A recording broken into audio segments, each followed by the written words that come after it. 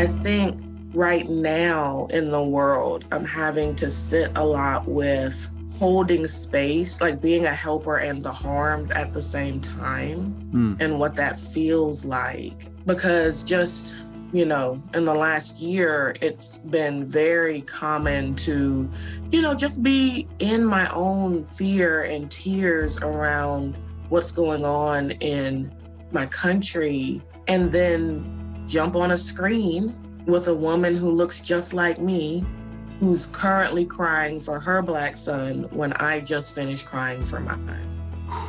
And having to just put that to the side and show up for her and do my job and the healing of that, and also the fear and the guilt. Should I be trying to help you dissuade this fear when it's real and legitimate? You know what I mean? Like, is that right? Like, just sitting with all of that. And so there's just never any rest.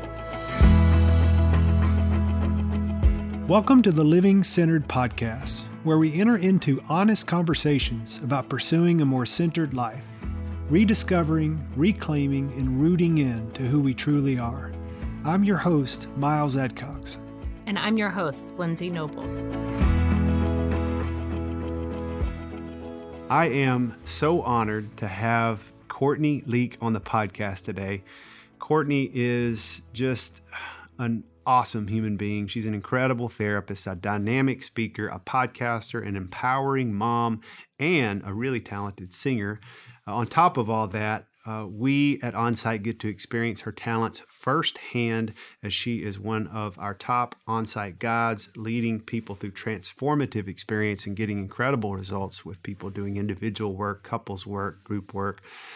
I am not going to read her lengthy resume, but I did want to introduce you to her briefly before we dive into this thought-provoking and honest conversation. She received her master's of social work, and she's been a therapist for over 10 years working in the mental health field. She specializes in working with those who've experienced trauma, grief and loss, attachment disorders, relationship complications, and the mental health needs of marginalized populations.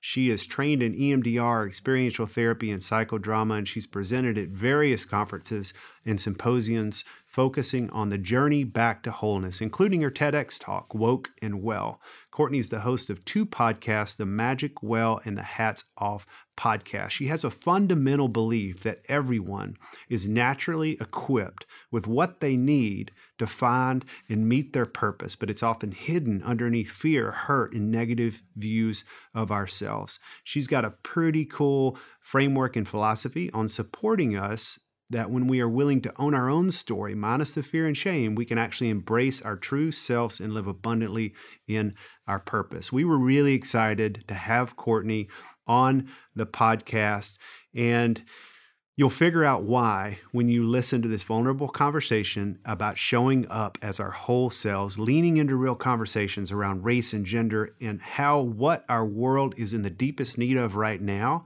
is love and acceptance. And that starts with us. As a Black therapist working often with people of color, Courtney has a poignant and needed point of view on our current culture, and we're so grateful that she graciously shares her experiences by speaking honestly about the injustices around us and calls us forward to do and be better. I hope you love this conversation with my friend Courtney as much as I did. Welcome, Courtney. So good to have you here with us today. Hi, thank y'all for having me. Where did your desire to become a therapist come from? And kind of what's your why and why you do what you do?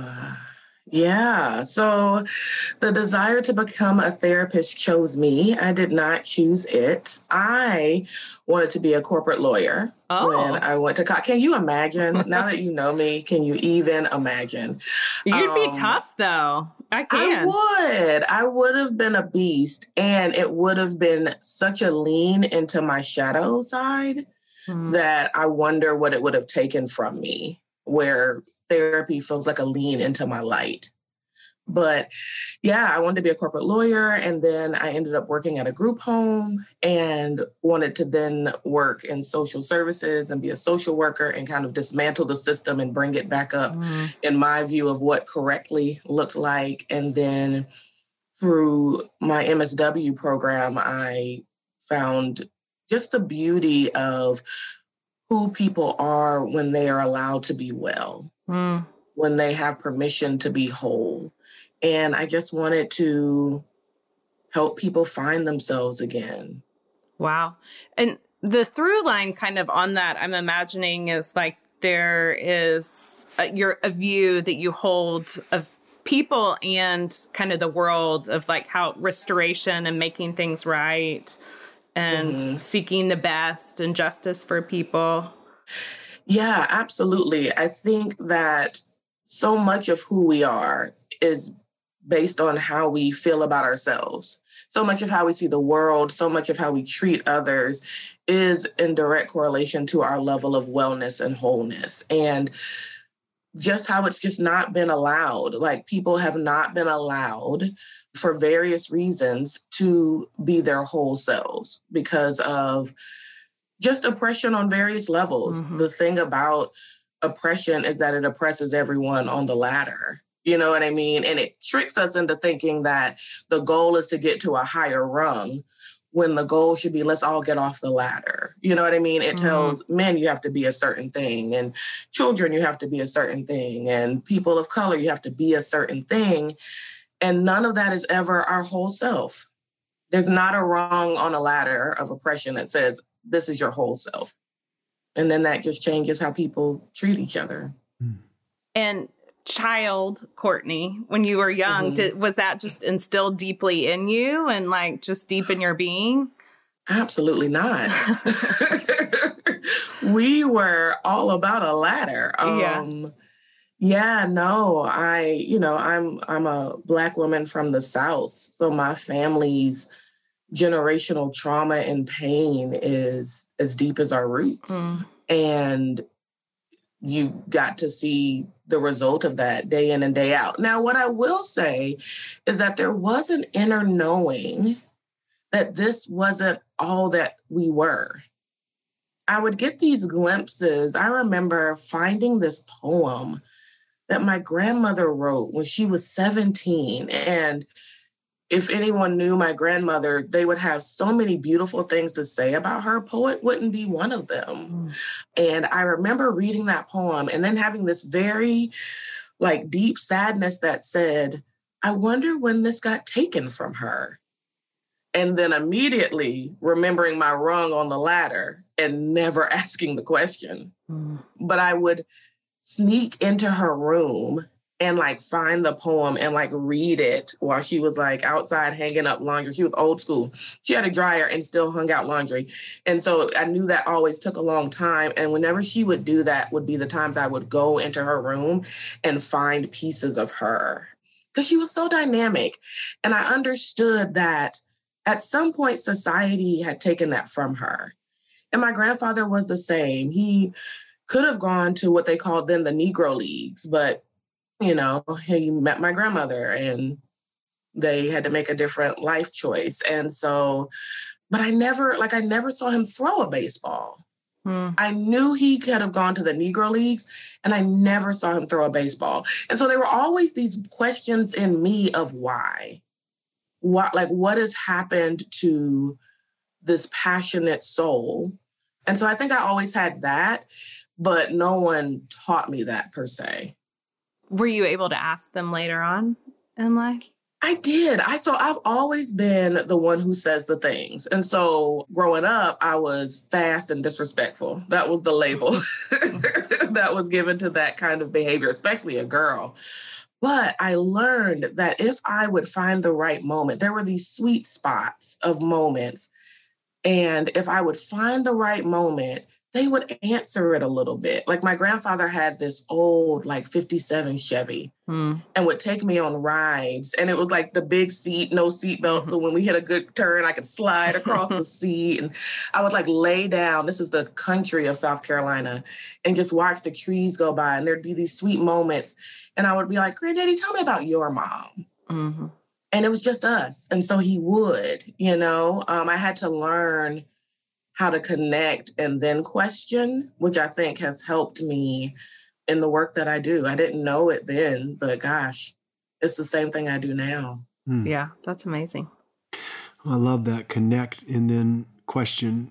It reminded me of your TEDx talk that you did, Woken Well, where part of it you talked about the importance of leaning into difficult conversations and why it's important. But I often wonder, because I've talked about that a lot. We share a passion there with me coming through the doorway of unspoken, which is just trying to say the unsaid, which is kind of what we get an opportunity to do in our profession. Mm-hmm. And hopefully a lot of the benefit of being in our profession is that we get to try to integrate it into our own lives. But in today's climate, I've seen so many people go the other way. And even though I understand the science around why when we're in collective trauma, and how much that can activate individual trauma, what parts of our brains shut down and keep us from having those hard or vulnerable conversations. I have an understanding of it, but I often don't know how to I can translate the need, and I feel like I'm selling that all the time. But outside of the context of a curated, psychologically safe bubble like Onsite, it's not perfect. We're not always there. We have our fractures, but we work at that. I often wonder and struggle with, how do you take that to everyone else? Because there is a skill. There's a skill to do it outside of the context of psychological safety. How do I lean into a difficult conversation out of let's say a counseling context and protect my heart and also be respectful of the person I'm having it with? And you just gave us a two-word recipe, which is connect and then question. But feather that out a little bit, if you would. And I'd like to hear your thoughts on how we could help spread that a little bit more in today's climate. Yeah. So it's interesting. I've been playing around with that a lot. And one of the things I've actually been using, hats off to our dear friend Mary Bellafato, is the double. Mm-hmm. I don't know if you've ever seen her just she'll double a cashier, and then all of a sudden, this whole connection thing is happening. You're getting to witness it. You're like, how did she do that? Is Mary Bellafato a sorcerer? But yeah, and just what happens when because I believe that people really are in the reality that feels safest for them. And in order for you to help them move to a different space, you have to first connect with the reality that they're currently in, because that's the safest reality.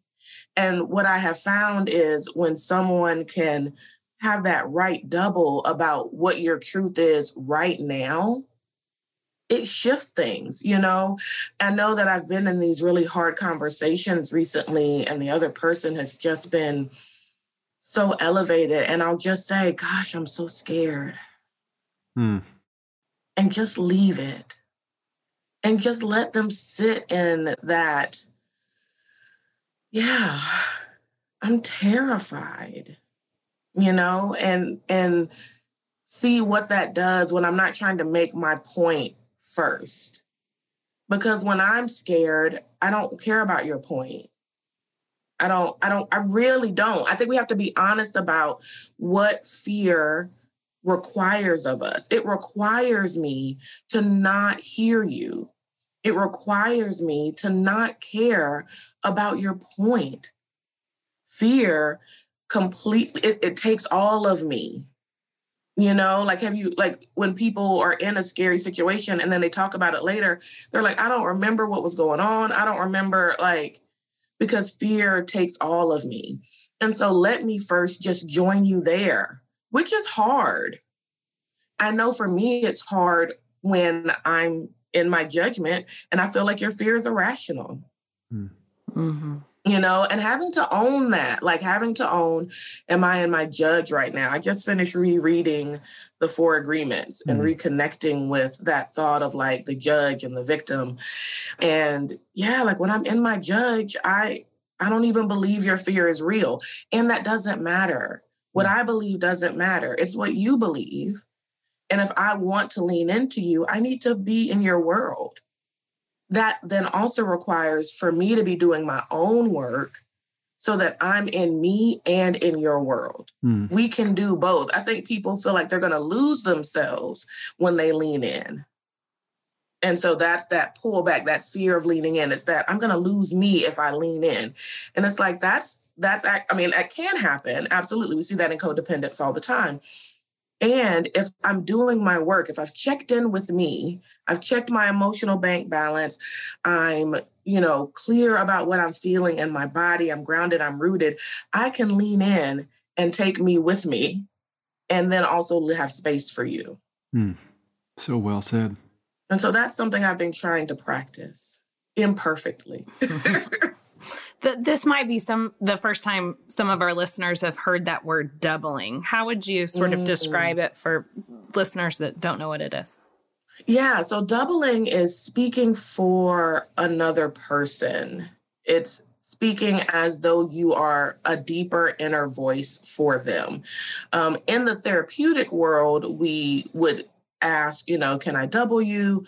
And, usually it's done by pre-COVID, like hand on your back, standing behind the person, and you just speak as them and then give them permission to correct it or state it. And it's a very beautiful process because a lot of times people are feeling something deeply that they're so afraid to say out loud.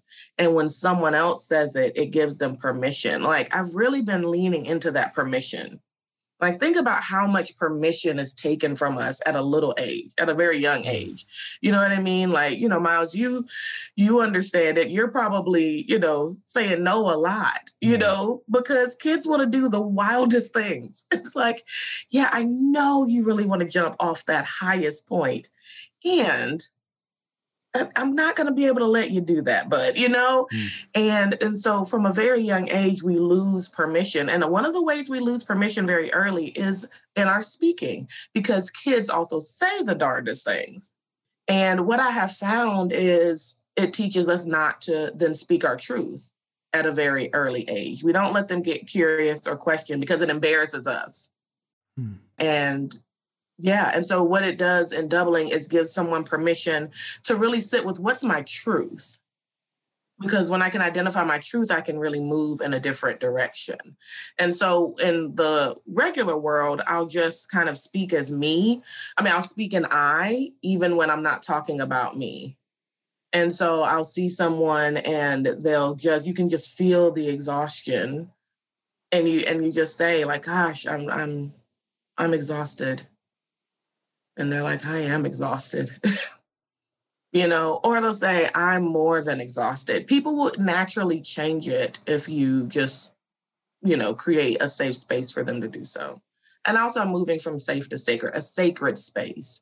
Because I think when we're talking about hard conversations, real, and that's the other thing, maybe we need to quit calling them hard. I'm really big on like what we say, I think it was an on-site quote I saw one time, like the words we use is the house we live in. And so is it hard or is it real? Is it hard or is it authentic? Like maybe we need to change what we call it. So moving into real conversations, it's not going to feel safe, but it can feel sacred. And so I've been trying to create sacred places for people to speak into what they feel and need.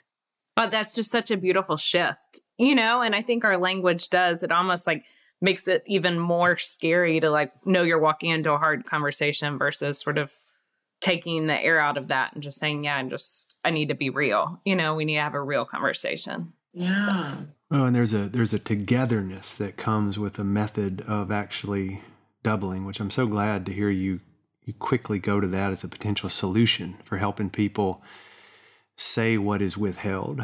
Because ultimately, I've heard it said too of doubling is that it's you're supplementing the role of the protagonist, and you're basically adding to or giving them something that would say what is withheld. And to do that, it's like, okay, I don't have to draw out my truth alone when there's a mirror. Yeah. When there's a mirror there that can empathetically support me and value what it is I need to say.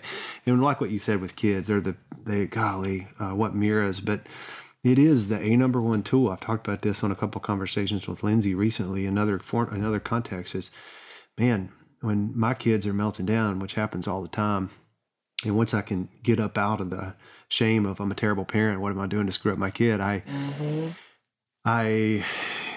can get on a knee and say, you didn't want to go to bed.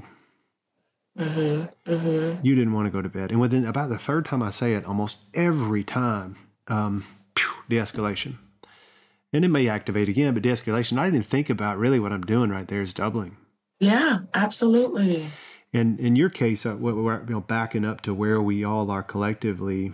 It might be good to give an example of doubling, which I'd be happy to role play with you a little bit if you wanted to double me on something. But yeah, let's do that. You open to that? Yeah, absolutely. So, and we'll just try to make it quick. But I'll use my wife because we've talked about this. She's open to me using certain parts of our relationship. I've learned to get permission for that nowadays. And she's actually been in a group with you, so you probably know all of our stuff or some of it. But I am questioning before connecting right now. I'm in a pattern of questioning over connecting, and it's creating to where, for me, well-intended, trying to be supportive and solve a problem. For her, feeling criticized. Yeah. So stated or corrected, I really feel it's important as a husband to be a protector, and protectors fix.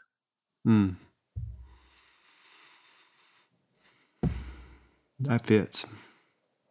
And just to bounce back out of the moment, I probably shouldn't so quick, I'd get emotional, but that is deep in my truth. And it's a validating, what a validating positive reframe of affirming something that I am seeing in me as broken and saying, actually, it's coming from a good place. And you know that inside you. I did, but I didn't until you just doubled me. And I'm being completely honest. This is real time. I wouldn't have thought about it through that context, but suddenly I feel a little bit more confidence in, oh yeah, well, that's why I'm doing that. It doesn't mean it's an effective solution. I might could step back and see where it's not serving the relationship. But at the end of the day, I'm trying to protect. And And think about what's going on in the world right now. All of the protector is ramped up because the world is scary. You know, the world is scary on a level of, I don't know if I can hug people I love safely. That's the level of scary the world is. Like, if I hug my mom, will I kill her? You know, like, if we're really honest about the level of fear and that we've been in that, we're going on a year now. Like, I haven't seen my dad in a year. Wow. Because he has heart issues, he has diabetes, he's over 65, he's a Black male, and COVID has widely impacted communities of color. I have not physically seen my father in over a year, you know? And my dad is my daddy. Like, I still call him daddy. Like, you know, like, we're sitting with that, like, what's required of us to protect the people we love. And that deep down, we still can't protect them. And so when you give me something that I might actually be able to do something about, it's like, well, bring it on. Like, is this a problem that I could actually have a solution for when it feels like the world is on fire? Bring it on. I know you might not need that, and I really might need it. Well, so we might be at an impasse, you know, and it's a difficult place. I think especially for men, because we have given y'all such limited roles in society. Say more about that. Say more about that. Yeah. Oh, gosh. Like, to provide, to protect, to be strong in all the ways, physically, mentally, emotionally, to lead, but not lead through partnership, lead through conquering, lead through power, and overpowering. And if you can, look good while you're doing it. Like, that's about it. Like, that's the very short, very, very loaded list of our expectations of men, if we're honest. And again, my word for 2021 is alignment. And I'm learning how my honesty really helps me to be aligned. Telling the truth helps me to be aligned. You know, I said to a friend recently that even me, you know, as I feel different when a man cries than when a woman cries. If I'm real honest, when a woman cries, I can sit in that space with her forever. When a man cries, I really want to figure out how to make him stop crying. It feels scary because if the men are crying, then this is bad. That's something, like, you know what I mean? Like that's coming from a place of fear in me of who I believe men to be. And so sitting with that as I'm raising a little boy in this world and changing that narrative for him. Very young, he was able to tell my granddaddy, I'm allowed to have feelings. And it was so cute then. And now that he's 9 and 5 feet tall, sometimes I'm like, oh, don't have the feelings. Oh, this is hard because he's becoming a man. And I'm having to, again, because kids are the best mirror, I'm having to sit with my stuff around who I think a man should be and move through that so I can give him the permission to be the man he wants to be and deserves to be. And it's uncomfortable as hell. I remember when I was little, I went with my dad to go see the movie La Bamba about Jimmy Valens and the plane crash. And he cried in it. And it was the first time I ever saw him cry. And I just remember being like, so like, he cried, you know, it was like, I remember it now, you know, like 30 something years later, that it just stuck with me. And that for that to feel that revolutionary, you're so right. It's so deeply ingrained in us. Yeah. Yeah. And we got to blow that system up. Yeah. Like, gosh, how it limits men so much. And I was, you know, in a group recently and, you know, the women in the group were just kind of like, my husband doesn't do this and doesn't do that. And I was like, you know what? We as women really have to own the fact that we haven't allowed the boys to do that. And then we expect the men to make up for it. You can't condition someone to be a wall, to be shut down all of their life in very valid situations. I have seen little boys careen off a bike head first into a tree and it's toughen up, suck it up. And I'm like, this child had a full-on injury. Like now we can't cry. Like this would be the perfect time for some crying. And the response is toughen up. I've seen little boys love another person so deeply and buy them a gift and, you know, share with their parents and put on their cutest little outfit and then get embarrassed or shamed or rejected. When can they cry if that's not the time? And it's like, suck it up. Just go conquer someone else. And it's like, no, let that baby grieve. Like when can they cry and feel if these are not those moments? And again, the same moments that are absolutely allowed for little girls. So we're sending the message to women that is exactly who they should be. And to men that it is exactly who they should not be. And so then we are dooming heterosexual relationships from the jump. Because we're telling, you know, if there's a male-female relationship, it's like, oh, now you will always be at odds. You will never be on the same page. You are such different beings when they're not. It's so interesting how we do that. And I think I've also noticed just what we steal from children. Like my friends who had little girls, they're so feisty and bold and like just in themselves. And my son has always been so tender and kind and loving. And I remember me and my friends talking one time of like, I wonder when that is stolen from them. Like when is the little girl who's in the rain boots and the tutu and the army helmet told, you know, put on a dress, button it up, be cute and quiet. And when is the tender little boy told those feelings are weak and stupid, stop it. And gosh, like what that steals from them. Again, they're not allowed to be whole. It's so sad. I remember one of our therapists talking about sort of the process of grabbing several pictures of your childhood at different ages. And I think that it would be so cool to explore the difference and like where was that stolen from us and what happened in between that moment of sort of being bold and innocent and free of what other people thought, and then sort of when we start to take it on and the world starts to shape us so much. Absolutely.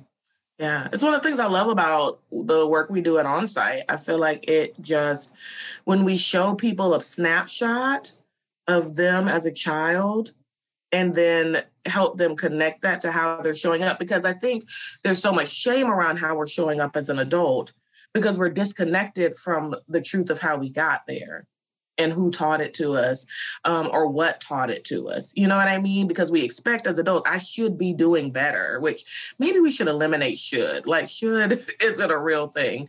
When people are like, there shouldn't be traffic, I'm like, there literally is traffic. So I don't, yeah.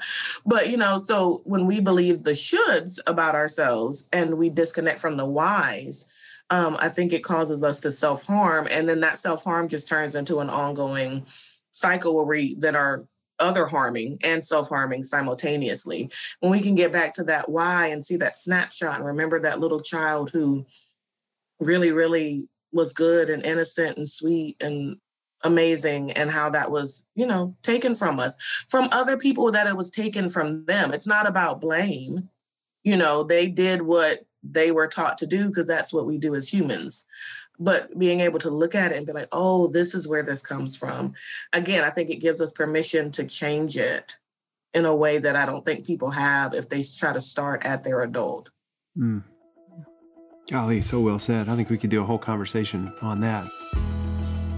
Hey friends, Mackenzie here, hopping in to quickly tell you about our newly re-released digital course, 30 Days of Living Centered. If you've ever felt like your days are running you instead of the other way around, you're not alone. We created this course for anyone who feels off balance and unsettled by the busyness of life. This self-paced program is an invitation to establish daily habits and practices that keep you grounded, even when your circumstances aren't. When you sign up, you'll receive 30 days of video teaching, short reflections, and practices designed to put the topic into action. We've even built in daily reminder emails to keep you accountable.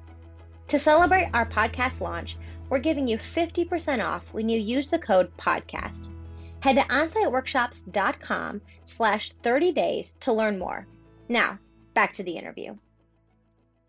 One thing I like about you is you do lean in to the idea of, well, in your words, kind of blowing things up that just don't serve us anymore. Retooling or attempting to undo broken systems, or old ways of thinking that are limiting. Another one that I've loved hearing you talk about, and I think it's so relevant because I've had so many conversations with my friends of color about therapy and being accepted or not accepted. Well, this was specifically in the Black community. And I'd kind of like to hear, what's it like being a Black therapist?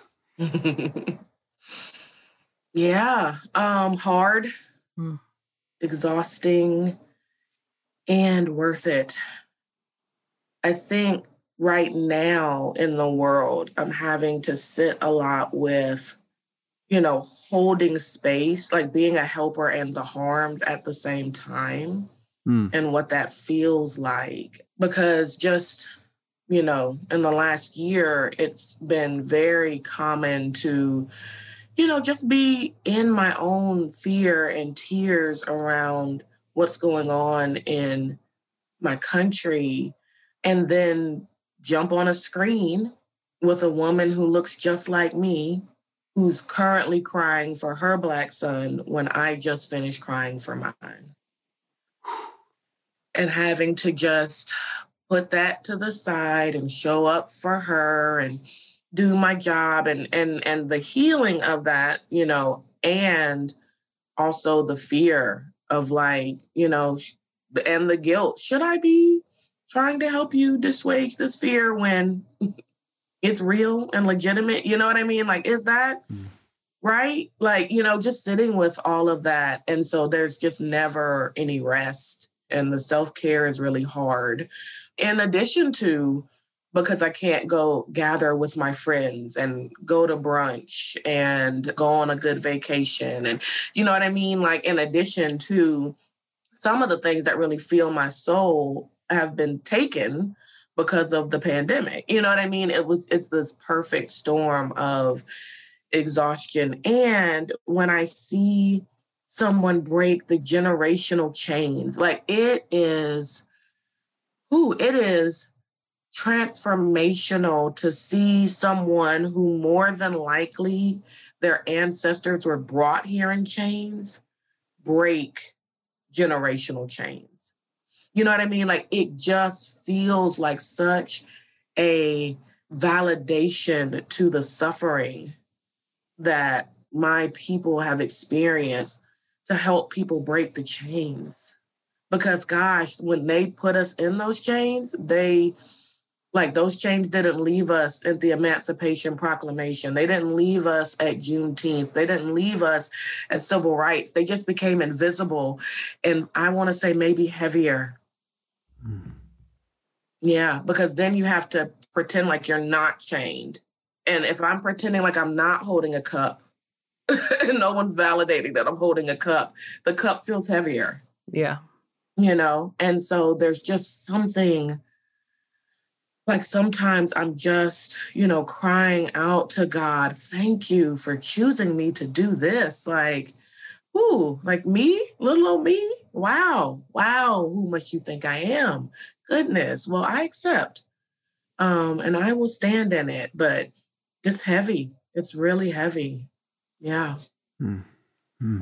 That is so heavy. And I just feel so grateful that you do the work that you do. And the woman that needs to talk to someone about the fears around her son can come to you, and you understand and can hold space for her.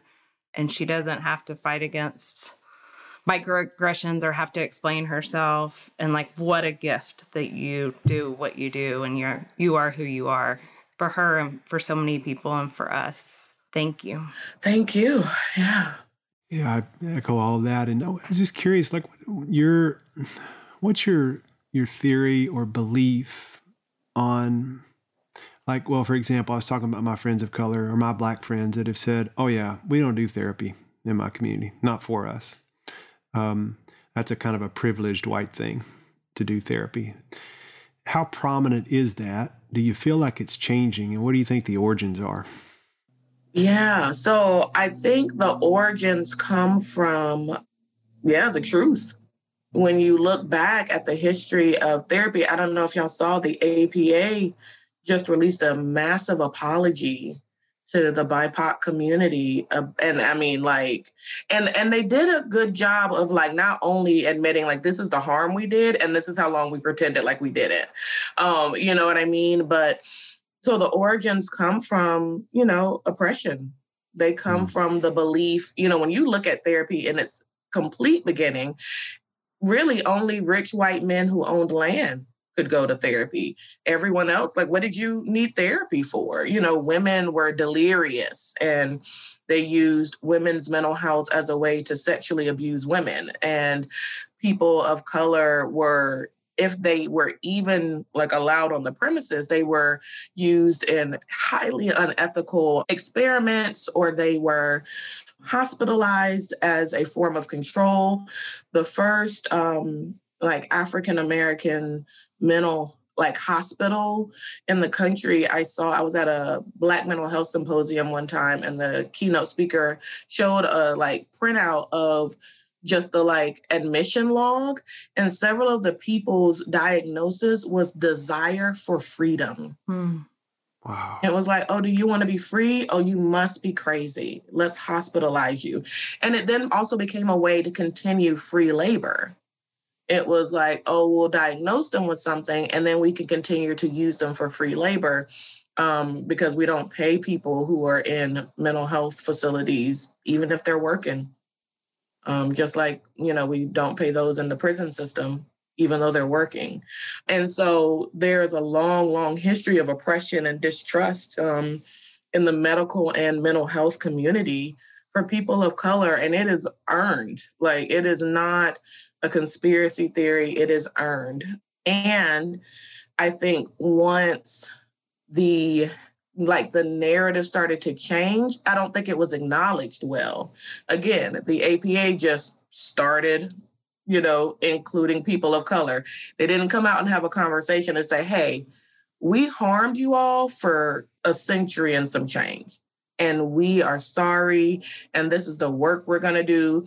Like, there was no reckoning. So I know one of the things we say a lot of times is it's not the rip, it's the repair. And I believe that to a degree, but I think there has to be a reckoning in between rip and repair, where the person who is harmed really sits with what they've done in their shadow side and lets themselves actually, not the shame, but the guilt of, wow, I participated. Because if we're not aware of what our capabilities are, what's in us, we're doomed to repeat it. I have to sit with the fact that I come from a family of abusers and reckon with what of that is in me if I don't want to abuse my son. We have to sit with what's on the shadow side and what we've participated in up to this point, and really feel that, so that then it encourages us not to do it again. And I don't think that was really done. It was just kind of like, oh, well, we've stopped that now. Let's just move on and go to the next thing.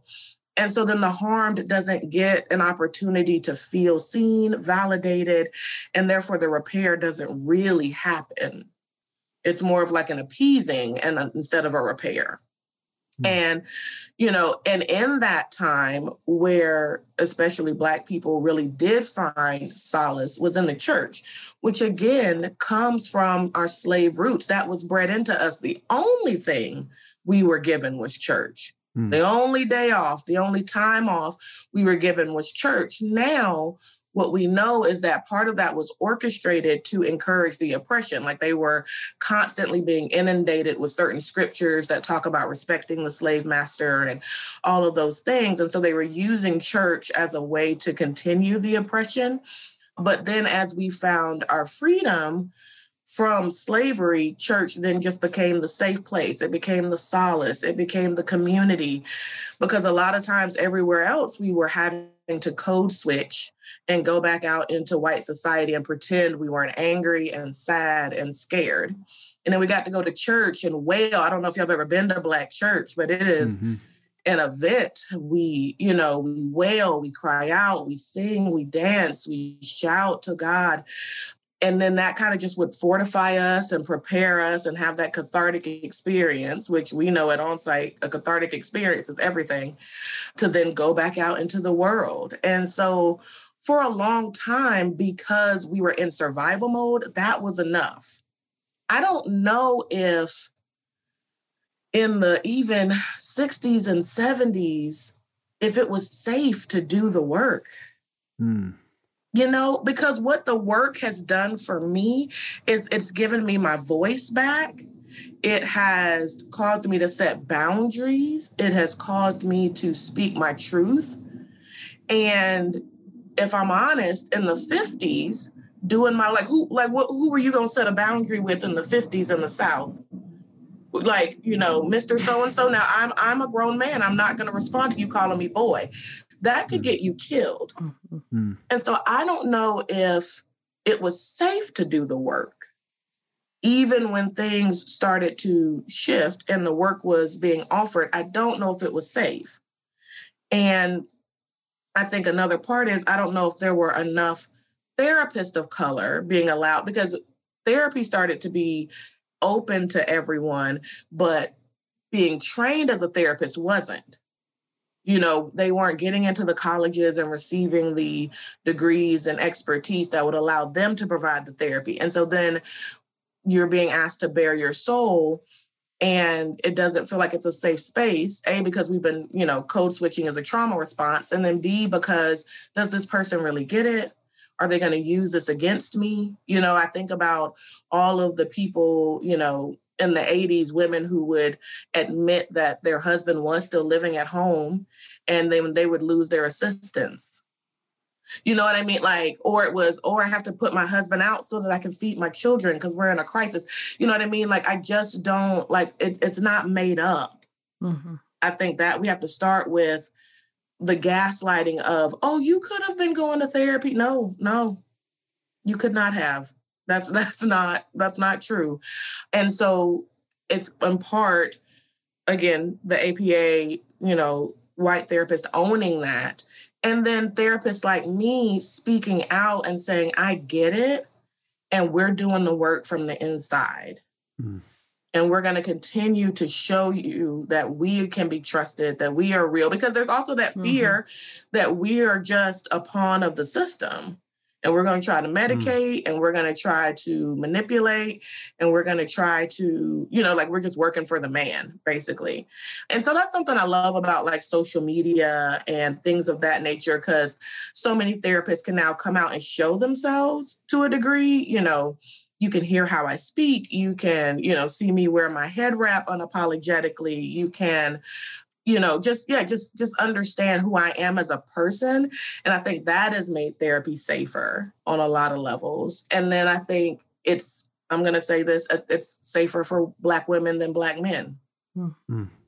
I want to say it's safer for women of color than men of color, because again, remember I listed the right. men, the things that men can do and be, and emotional is still not one of them. Vulnerable is still not really on that list. And so being a woman, one thing we are allowed to do is be emotional and collective, vulnerable and collective. Like that's always been a thing. It's been used as a negative for a long time, but it's been allowed. Women are allowed to sit together and cry or share their feelings. And so I think that's why all across the board, mental health is women are seeking mental health treatment at a higher rate than men, like just across the board. Right. So it's just so layered and nuanced, and it's not made up. And so I think the first thing is to validate you're smart to not trust. So what feels safe right now? You know, maybe your first session isn't about your childhood trauma. It's about the chick who sits beside you at work that you can't stand. Start there. Mm-hmm. Mm. It's about just that you're tired, and we talk about ways to help you get better sleep. You know, let's ease in a way that feels safe. We got all the time we need. Mm. Gosh, there was so much in there. I'd love to have a prolonged conversation about that too, but I want to make sure we respect your time today. But the system, particularly with the timeline and education that you just provided, was set up to oppress, you know, which is just mental pressure, distress with the intent to control, you know, in an unjust way. And in some ways, I would argue that it still is. Mm-hmm. There is still elements of the system set up to oppress. And I would think it's the responsibility of those of us in leadership who have power and influence in our field to seek to understand, not where you or the field's getting it wrong, but where I'm getting it wrong. Mm-hmm. Because I think right under my nose, our own organizations and missions can be set up to oppress.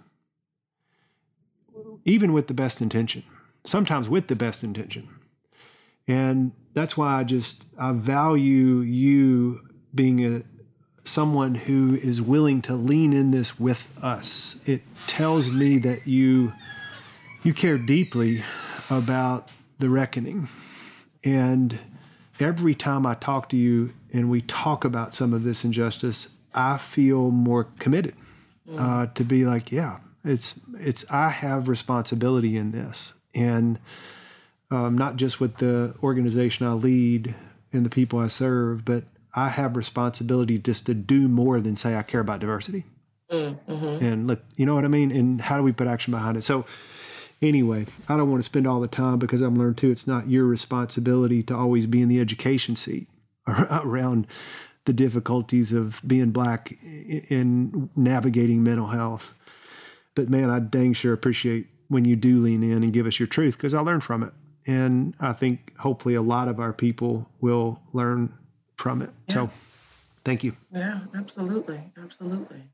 Courtney, thank you so much for your time today.